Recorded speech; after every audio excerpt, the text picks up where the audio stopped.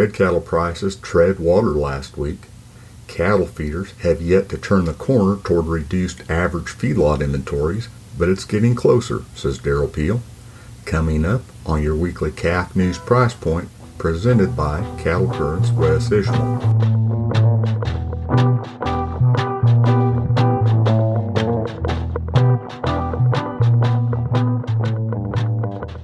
Hello, and welcome to your weekly Calf News Price Point for July 6th, sponsored by Calf News. I'm Wes Ishmael.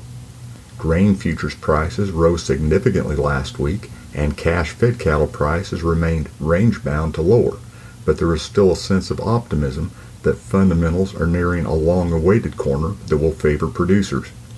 Surging grain prices had everything to do with USDA's acreage report issued on Wednesday. USDA estimated corn planted area for all purposes this year to be 1.87 million acres more than last year at 92.7 million acres, and soybean planted area to be 5% more at 87.6 million acres. That was significantly less than analysts expected for both crops. Week to week on Friday, corn futures closed an average of 59 cents higher through the front six contracts, while soybean futures closed an average of $1.27 higher through the front six contracts. The elevated feed cost outlook pressured feeder cattle futures, which closed an average of $1.05 lower week to week on Friday. As mentioned at the outset, this week's price point comes to you courtesy of Calf News. Since 1964, Calf News has provided in-depth coverage of industry events and issues, along with market insight, management advice, and a celebration of cattle business people. Be sure to check out the latest issue at calfnews.net. It includes everything from a look at consumer beef perceptions to information about the innovative beef marketing group, as well as a dive into Greeley Hat Works. Fed cattle prices tottered along on either side of steady last week. Live prices were steady to $2 lower in the southern plains at $120 to $122 a hundredweight. They were unevenly steady in the north at $124 to $126. Dress prices were steady to $1 higher at $197 to $198. Through Thursday, the 5-area direct fed steer price was $123.82 a hundredweight on a live basis, which was $1.72 lower than the previous week. The 5-area dress steer price was 28 cents higher at $198.14. Cattle feeders have yet to turn the corner toward reduced average feedlot inventories, but it's getting closer, says Darrell Peel, Extension Livestock Marketing Specialist at Oklahoma State University, in his weekly market comments. Peel explains feedlot inventories declined by 3.4% from February to June of this year, the largest decrease for that period since 2012. He notes the average change in feedlot inventories from February to June in the 5 years from 2016 to 2020 was an increase of 0.3%.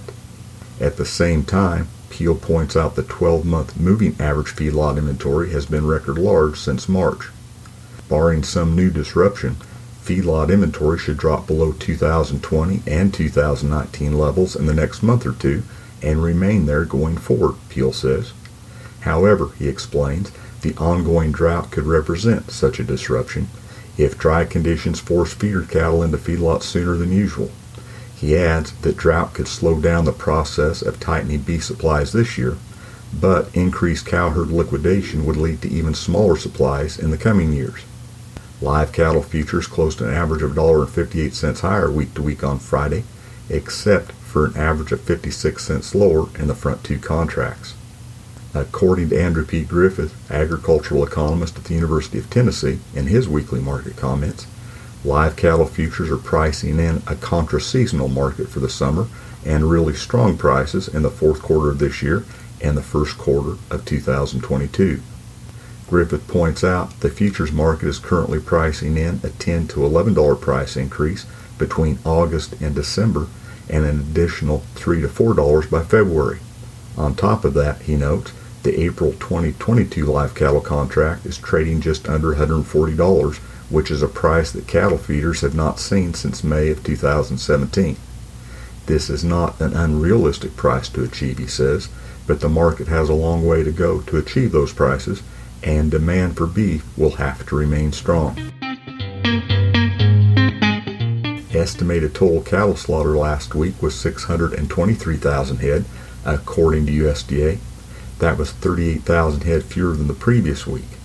Year-to-date estimated total cattle slaughter of 16.71 million head is 865,000 head more, or 5.5% more than last year. Year-to-date estimated beef production of 13.85 billion pounds is 784.7 million pounds more, or 6.0% more than last year.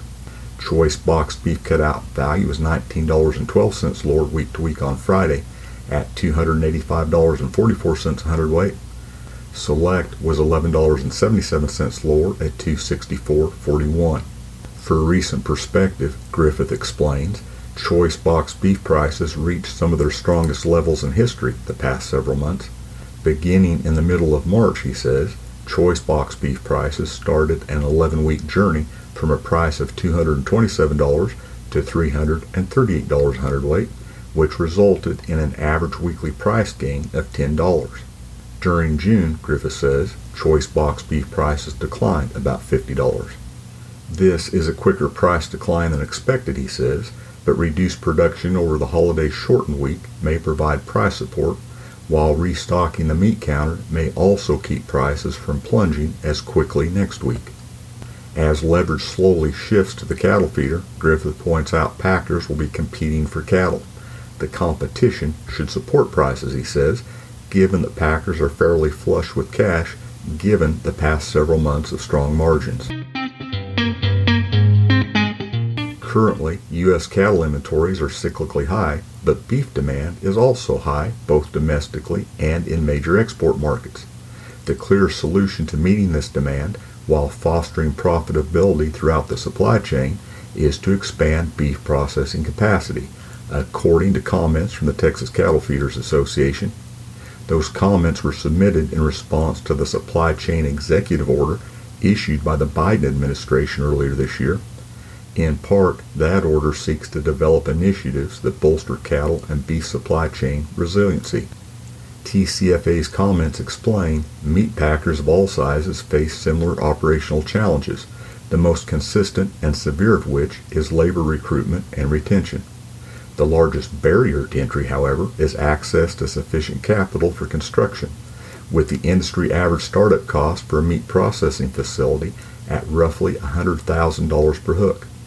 This means that a 1,000 head per day plant would need to secure $100 million in financing just to build the infrastructure. As a further complication, traditional lending institutions are sometimes unable to provide adequate financing due to the capital requirements of meatpacking business models. Although expanding domestic beef processing capacity is a key mid to long-term strategy to improve supply chain resiliency, TCFA also points out current infrastructure offers added opportunity. Most major meat packers are not operating plants at 100% throughput capacity, according to TCFA. Unfortunately, due to the proprietary nature of firm-by-firm and plant-by-plant efficiency data, the exact number of hooks not being utilized is unknown. TCFA urges USDA to examine ways to support the industry in reaching 100% processing capacity utilization. And that's your July 6 Calf News Price Point with Wes Ishmore. Thanks for listening.